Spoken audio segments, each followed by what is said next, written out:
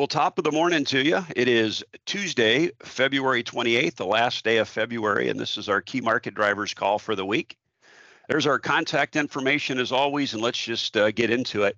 I think to give a bit of a backdrop to the week, Soy Complex really didn't do a whole lot last week. It was pretty quiet, at least measured from Friday close to Friday close.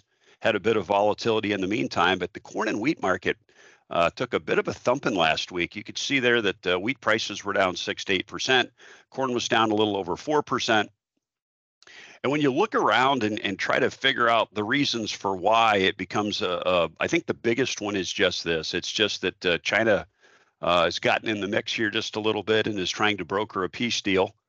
And that has kind of sent, I think, one of the reasons that prices have kind of backed off here a little bit. Scott will talk to you about wheat in a bit. But sounds like we've gotten a bit of rain here in hard red winter wheat country, and things may be looking a little bit better. The other thing that we'll talk about today, don't know that it moved markets an enormous amount, but maybe a bit, is USDA Outlook Conference. One of the things that has been kind of starting to show up, USDA Outlook Conference numbers kind of showed this as well. But when you start looking at the analyst community and you start looking at corn and soybean balance sheets and, what happens if we have a normal growing season for a change, looks like the corn stock situation would rebound a good bit quicker than beans will. At least that's the current set of estimates with current demand estimates and trend line yields. So that's kind of what's driving prices, I think, right now. Talked about the Ukraine-Russia war deal. Scott, do you want to give us an update on kind of where the negotiations are? I haven't heard a heck of a lot, but have you? Well, yeah, I think nothing really more. In fact, I read a wire this morning that said that they didn't say that Ukraine was, pleading or begging, but there was a Reuters story that came across this morning that is saying that Ukraine is saying, hey, we've got a deadline coming here on March 18th. Can we start talking about this thing? And they were petitioning basically the UN and Turkey to let's get this thing going. Now, we can go back, 10 days ago? We thought we were going to have some negotiations start last week, and last week came and went. They said, well, that'll probably start this week. Well, here we are Tuesday, and we still haven't seen or heard anything in the way of actual, let's sit down and talk about things. You think that would put a little bit more of a risk premium in the market, but it's been sell, sell, sell when it comes to wheat, seems like the last week or so.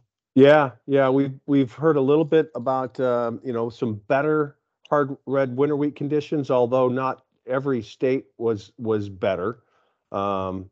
But the other thing I think too is this notion that China was the one, kind of an odd place to begin, but China was the one that was kind of really the first big state country state to come out and say, hey, you know what, you guys should come to peace on this thing. There's a few other Western diplomats calling for peace. And that might be starting to gain a little bit of traction. All of the West, President Biden and our administration and the UK and NATO, the EU, all kind of poo-pooed what came out of China's deal. But and honestly, there wasn't a lot of real big meat in that 12-point peace proposal. But it was interesting that one of their proposals, or one of the 12 points, was actually that we need to get a new safe passage deal done. So that was initially seen as kind of bearish, and it's certainly followed through. Well, China would have a great deal of leverage with Russia, because that's where apparently a lot of Russian energy is going right now. So we'll see where this all plays out. Looks to me to be got a bit more risk in it than the market seems to think, but the market's usually right, and it's the rest of us that have to catch up. So thanks, Scott. Well, other thing I wanted to kind of call out here, I think it's almost piling on at this point. We talked last week about the three latest economic data markers that we've gotten that all kind of point to the Fed maybe not being done raising interest rates. Here's another one, the PCE price index. Now, we're used to the producer price index, consumer price index. This is another index that is published by the U.S. government that supposedly the Fed watches even closer than they watch those other two. And it too it showed that inflation is still alive and well. Market was looking for this to decelerate from last month, and it just didn't. This one actually went up a little bit. So looks like the Fed has still got work to do. That's got breathing some renewed strength, as we talked about last week, into the value of the dollar. I think it was about 114 or 104 when we spoke last week, about 104.6 when I walked in to do the call here this morning. So enough about that. Let's hop into the USDA Outlook Conference data and see what they told us. So I suppose you could call this a Captain Obvious moment. You can see over here, this is the USDA Outlook Conference. This is Bill's kind of first pass, if you will. Bill's got a little bit more corn planted area than the USDA is using. Bill is using a little bit lower yield. Now, the USDA, how they calculate trendline yields, we don't want to get off into that detail ditch here this morning, but it looks to be a little bit aggressive. Bill showed us some data sets, and boy, you can pick a lot of different data sets going back about as far as you want, and it's hard to get the trend that high. So, well, that's a record, right? Well, yeah, it would certainly be a new record, which that part of it I don't guess is quite so bothersome. But yeah, it just seems to be pretty aggressive. Bill's even being a good bit more conservative here, and yet the Captain Obvious moment is, you know what? If we have a normal growing season, which is, I have to remind people, normal weather is the norm.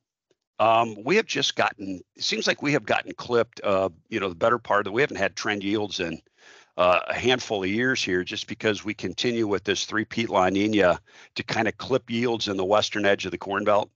But if that is changing, and if we are seeing a pattern change, like many believe we will, and if we see this La Nina go away, like is predicted, are we going to have a better chance at trend yields? The message here is, you know what? You take one gigantic, actually, in the case of Bill's numbers, several gigantic steps back away from the edge of the cliff, and you really recover corn stocks quite a bit. If you look at Bill's 15.5% of use, I wouldn't say that's burdensomely large, but that is plenty corn. That's a lot of corn sitting around. History would tell you that 15% stocks to use, corn prices certainly would not need to start with a 5 or a 6. And honestly, in the past, I'm not trying to predict sub $4 corn prices. Please don't put me on record as saying that. But when we've had 15% of use and higher in the past, we have had corn prices that started with a 3, not even a 4. So maybe that's what the market's starting to recoil a little from as well. Looking at soy complex, similar story, but and this is kind of one of the other messages that has kind of come out of this. You rebound soybean oil stocks to tolerable levels, but it's really hard to see your way to ample or burdensome stockpiles of beans. So we need trend yields just to get back away from this, 5% of use, 200 million bushel edge of the cliff, if you will, that we're gonna be living at this year, depending on whose numbers you want to use. So, maybe we do need a little bit more bean acres. I'll show you where we're at here with 1 day to go in the insurance pricing. In just a little bit, but the last handful of days here, we've seen corn fall back quite a bit, and soybean prices really hadn't fallen back very much at all.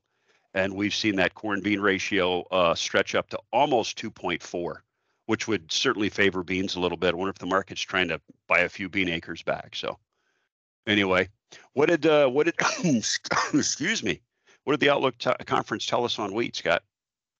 Again, a little bit aggressive. One thing I'll note on this slide, that red column with the red letters, that's actually the USDA Outlook. Bill's got a header that's mislabeled there. Yep. But I think more acres is the first thing that pops out to you. That is not really too surprising, knowing that we've already seen our winter wheat acres in the January report were up 11%. So in total now, when you add in the spring wheat acres, USDA has 49.5. That's up 3.8 million, 8%. That's a little less than Bill. but directionally it seems to be correct. When you come to the yield line, again, a little bit aggressive, I think, here from the USDA at 49.1, but again, that's a model. That's well below still the record. We had a record yield back in 16-17 that was 52.7. Now, Wow. Bill here is a little bit more conservative, and honestly, I would probably align more with Bill. And Bill's got a lower number mainly because of those, pretty tough hard red winter wheat conditions that we got going right now. But again, when you boil it all down and get to the bottom lower right-hand corner, you have a pretty nice rebound. Not as much from the USDA. They just barely get over 600 million bushels, which is almost 31% stocks to use. Bill's at 656. The main difference here is two. Uncle Sam is calling for twice as much feeding as what Bill is, 100 million bushels of feeding. I have a little bit of a tough time with that, knowing that our cow numbers are coming down both for beef and for the dairy herd. And then the other difference is in exports. They've got another 50 on top of what Bill's got at 825. We're not competitive today. I don't know what the next year will bring, but it's kind of hard to think that we're going to be that much more competitive in the coming year. So, end of the day, whether you're Bill or USDA, we would have more comfortable stocks. So, All right. Well, thank you for that. Look at what corn was down here. We were down over 27, almost 28 cents last week. And I think some of that is what's going on in the Black Sea that we've talked about already. I think to some degree, corn is kind of following wheat a little bit. I think wheat is clearly the leader. Scott will talk about that here in just a second. And I think that maybe a stronger dollar has put a little bit of weight on this, but I think these balance sheets, not that they were revelations, but I think when you start to look at it with the better weather that we've been seeing, that Paige will talk about here in just a second, you can, if you see your way to a kind of a normal planting season and a normal growing season, you can kind of see your way back out of the fog here just a little bit with some of these prices. And I think the revelation is when you look back historically at, where have prices been in the past when we had a scenario like we just showed you a couple scenarios from the Outlook conference, near $6 and over $6 corn is clearly way overpriced. Again, given that scenario, we still got to plant a crop and grow it, but I think that's maybe what is kind of weighing on some of these markets here, just a little bit. Not really a whole lot new on the slide there, so I won't waste your time. We'll flip over here to Scott and have him tell us why wheat took an abject beating last week. Well, again, I'm not sure I could tell you exactly why, but certainly we are down. The big call out there is on that top bullet. I think we've got Chicago wheat prices. Remember, that's soft red winter wheat pricing. Chicago wheat futures, 17-month lows. We're actually lower today than we were when we started the war.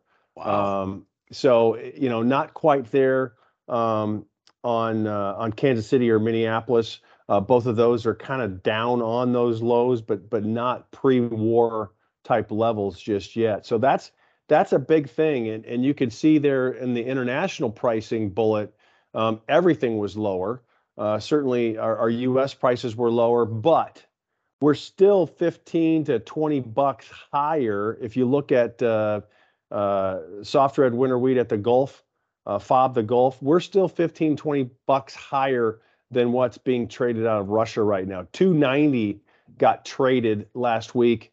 Azov Sea that goes out the Black Sea, that was down a good bit from the week prior. So they're still low guy in the world right now. Russia is, and other than that, other than the things that I mentioned here, our bullish, bearish, big bearish and bullish bullets still remain.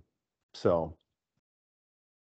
Be interesting to see what as we come out of dormancy. I mean, we'll start getting in a little over a month. We'll start getting USDA weekly condition reports on that hard red winter wheat crop, and you wonder if some of this recent moisture is how much is that's going to help. How much Yeah, that's going to help conditions when the ground starts to warm back up. we'll see. We Yep. got a little bit of news in that subject here in a bit. Yep. Well, you can see when you look at the top here on prices in the soy complex, not a lot of movement. Corn was down hard, wheat was down even harder, and soybeans actually managed a teeny tiny little rally last week. Now, that probably does endanger us of drowning in the river that averages 3 foot deep, because bean prices were way up early and then fell way back down here later in the week, ending up about where they ended the prior week. So a little bit of a wild ride there. The Argentine crop is just an abject disaster, and it's kind of a race to the bottom. You can see here Cordonier is now down to 32 million metric tons. The Buenos Aires Grain Exchange is down to 33.5. It's like there's almost a race amongst the analyst community right now to who can have the lowest number. So how bad is this crop? It's kind of hard to tell. It is really honestly hard to tell. A little bit better moisture we're kind of seeing down there, but we are probably getting relatively quickly here to the too little too late sort of place. When you look at, we talked about crop insurance last week. It's the February futures average for December corn and November beans that is driving this. I forgot to talk about that on the corn side when I was back here, but the corn price dropped from about 595 last week, with this drop in corn down to 592.5 this week. Your soybean price actually held pretty steady at about 377 or 1377.5. That corn bean ratio is starting to creep up, and that's the average ratio at those two prices for the month. If you look at the daily corn bean ratios, we are just under 2.4 for new crop, and that's starting to get towards that edge of the range that maybe favors beans a little bit. And maybe some of that is just what I'm talking about here, about the balance sheets. A little bit harder to see your way to burdensomely large stocks with beans than maybe it is with corn with the normal growing season. So probably enough about that. We have talked about soybean harvest in Mato Grosso and safrinha corn planting in Mato Grosso as well. You can see that we're making great progress here. We are just about back to where we were last year at this time on beans. We're still below the 5-year average getting this safrinha corn crop planted, but we are certainly gaining ground. We are gaining ground in Mato Grosso. We are gaining ground nationally in Brazil. And I think for the most part, a lot of this crop is going to get in. I mean, today is kind of the end of the ideal planting window. But again, remember, these numbers are almost a week old by the time we give them to you. They won't be updated, I think, until tomorrow afternoon. But I think we're going to find out that we're going to get this crop in pretty good order. Veg oil side of things, again, palm oil kind of parked here just a little bit, up another $10 last week, very close to kind of the top end of this range. We've had a lot of discussions in the marketplace with palm oil experts that we talked to about, boy, is this going to be the time that we're going to break out of this range and we're going to go over $1,000 in the FOB market, or are we going to come back down? Well, it's kind of hard to say. We're kind of living on the edge here a little bit, but I will tell you this, the market was down 2% today. So maybe we are going to stay range bound. That is certainly, I think you got to, if you're one of these people that plays the odds, that is probably the bet, just simply because that's been driving markets. We have been in this range for well over 3 months at this particular point in time. So you see Strategy Grains here raises their EU rapeseed forecast. I believe that would be a new record. That is a big crop. And you can also see here, I don't need to read them to you, but Canada lost a lot of demand last year when we had to ration demand for that very, very short crop. They're kind of fighting their way back. They're regaining quite a bit of this demand, although they're still not back to kind of where they were pre-drought year, the crop before this last one. So we still don't have a lot of information from the Indonesian government. There's a lot of talk. They still have not changed the domestic marketing order. Many people in the industry think that that's probably the next shoe to drop. We are also picking up out of Indonesia that they have maybe rescinded a handful of export licenses. But again, Still no well-communicated path forward from the Indonesian government, and that's probably something else that's also propping prices up in that palm oil space. So enough about that. Let's just move on here. Got good news, and I got some. Oh, wait a minute. Don't want to pass the dairy stuff here. Where are we? There you go, Scotty. Why don't you tell us what's going on in the dairy space? I think your mute's on. Yeah, I was just trying to get the old mute off. Let's jump ahead 2 slides. We've got the USDA milk and dairy reports out that came out last week. The first one being January milk production. A little bit bearish. You know, we had actually a kind of a nice start to begin 2023. Your milk was 19.3, 1.3% year over year, a little bit above expectations. I wouldn't go so far as to say that it was a huge surprise, but it was a nice start. And then on the cow numbers, you know, we've been kind of beating on the whole cow numbers thing here lately, both on the beef side as well as the dairy side. We come in at 9.405. That's up 9. It's up 38,000 year over year, and that's even after they revised that's easy for me to say, the December numbers down 4,000. So again, another real nice start to the year. When you go forward one more slide, we had our cold storage numbers, and this was a bit of a mixed bag. It was bullish on cheese because we just didn't do a heck of a lot, not nearly as much as expected. 1.44 billion pounds, only up 0.3% month over month, and the same, check that, down 0.3% month over month, and also down 0.3% year over year. That was quite a bit below expectations.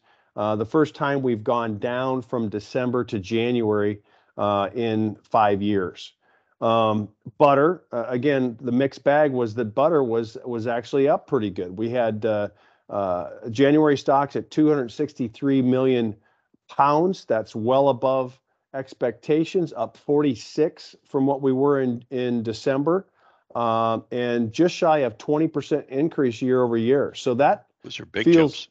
Yeah, that feels really pretty good. And now I'm going to ask you to go back to the weekly update. Our cheese prices have kind of been in that middle 190 range for a while. Remember, we bounced up there. We had a brief stint and stuck our head below 190 and then back up to 191 yesterday. I think the big news here is that not a lot has changed in the milk pricing. And the cheesemakers are continuing to run pretty full schedules. We still have a huge supply of barrels in the marketplace, 216 barrels year to date, and there's a pretty dramatic discount for barrels in the market right now. It's kind of hanging right in that 40 to 50 cent range, and I think that's going to stick with us for a while. International pricing, we did get our global dairy trade numbers out last week. That's at 231. And so our prices are kind of in the middle. You see the German price there at 159 and global dairy trade at 231. And so we're kind of in the middle there. Butter, a little, more of the same there. Kind of a quiet trade. We haven't seen much trade here on the spot lately. We only had one lot trade last week. But plenty of cream. Our inventories seem to be in pretty good shape heading into the spring. Most of the manufacturers are still running pretty strong. And again, looking at international pricing compared to where we're in that upper 230 range to mid 240s, and we are the high guy in the world. Dutch, German, and global dairy trade numbers all down in those lower 220s. So that's what I know on the dairy side. All right. Well, thank you for that. Got some good news and got some bad news on the CFTC Commitment of Traders report. The good news is we actually got new information. The bad news is we've just got one single month updated here, or 1 week updated. gets us now to the end of January. So we're still flying a month blind on this thing, and hopefully we will start getting multiple reports. I don't think that they were going to dump all of these to us on a Friday, were they, Scott? I thought they had indicated that they were going to give us the reports as the information came available, even if it's during the week. Have they changed that, or did I just Nope, mishear? that's what I understand, is that they were going to give them to us as they got them. But they also were very quick to tell everybody, we're not going to release anything unless we know it's good, kind of a thing, which you'd kind of like to have happen. Yeah, so be handy. Be handy. All right. Well, Paige, what have you got for us on the weather front? Yeah, so this is that past 7-day precipitation slide. You can see that some of those areas, those dry winter wheat areas that we kind of continue to talk about, actually got a little bit of rain. Probably not nearly a lot, but if you flip to the next slide, I think Scott put this one in here. This looks like some pretty good precipitation kind of in central Kansas and north central Oklahoma. Probably not very widespread at this point, but definitely actually looking pretty good. Did you have anything else you wanted to add on that, Scott? Well, I guess I would say that that center third of Kansas, north central Oklahoma has been getting, halfway decent rains. It's still that panhandle region, southwestern Kansas. That's where you really need to see the rain. And this, while it was pretty good, I mean, there's some darker greens in there that get you up to around an inch of rain. That's still not enough. We need to see more of that to get us to where we need to go. Kansas, when I pull out the conditions that were the monthly conditions to end February, we're at 19% good to excellent. That's down 2. Now, conversely, Oklahoma was at 36% up. Hold on to your hats, 19%. So, I'm not sure. Remember, those are subjective numbers, and how they get to them sometimes I wonder. But we definitely still need some more help in Kansas. Yeah, it's hard to imagine how they put condition ratings on a crop that's dormant. That's like checking the health of your lawn in the winter by looking out the window and going, it's not growing much, but I guess we'll see. We certainly need more moisture here. So with that, we can kind of go right into this 7-day forecast. Kind of, again, more of the same.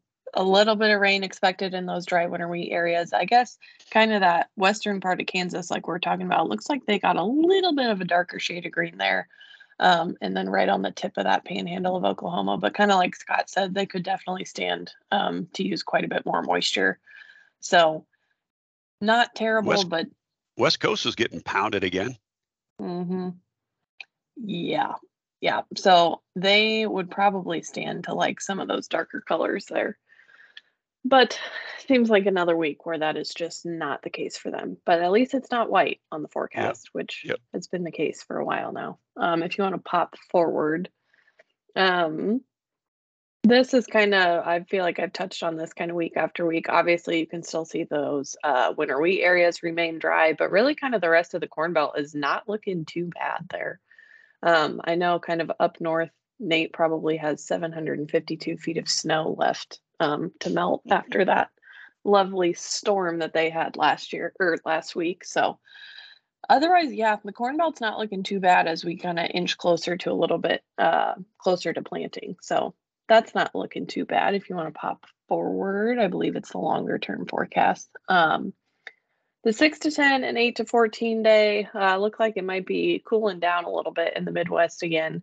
But really, it's those precipitation maps that I wanted to point out. Kind of, those dry winter wheat areas look like they should maybe have some chances for above average precipitation that looks good, over the next 2 weeks, if it comes to fruition. But as of right now, that would definitely be beneficial.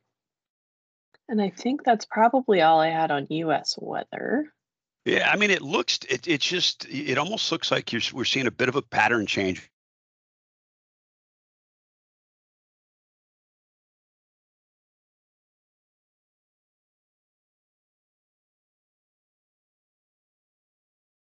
Mm-hmm.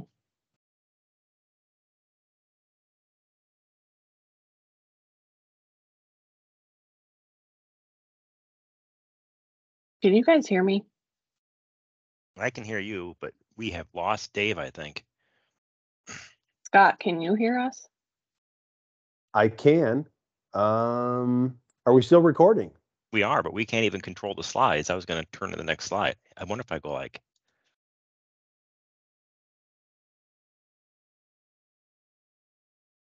I've asked to take control of the presentation. Well, this is fun. Like we've had. I guess what else did we have left page? It was this and then South America. What's going on in South America? Yeah, I can touch on South American weather here. So Brazil, I believe, kind of still had some heavier pockets of rain a little bit farther out into the forecast. So probably a coin toss on if those actually come to fruition. But really, the next 2 weeks of Argentine rain didn't look too dang bad. It was pretty widespread, actually. It kind of covered pretty good part of the whole growing region. It wasn't just kind of isolated over in the west, kind of over the mountains like we've seen in the last couple weeks. But kind of to Dave's point earlier, it's probably too little too late. Probably kind of just reining in more damage at this point as opposed to actually benefiting the crop. But definitely looks better than it has, but probably too little too late at this point. All right. So I guess that probably about wraps it up then, huh? Sorry for our so. technical difficulties. Well, Yeah, sorry about that. That happens. So what's Dave's line always that we sign off with? Be careful out there. Be careful out there.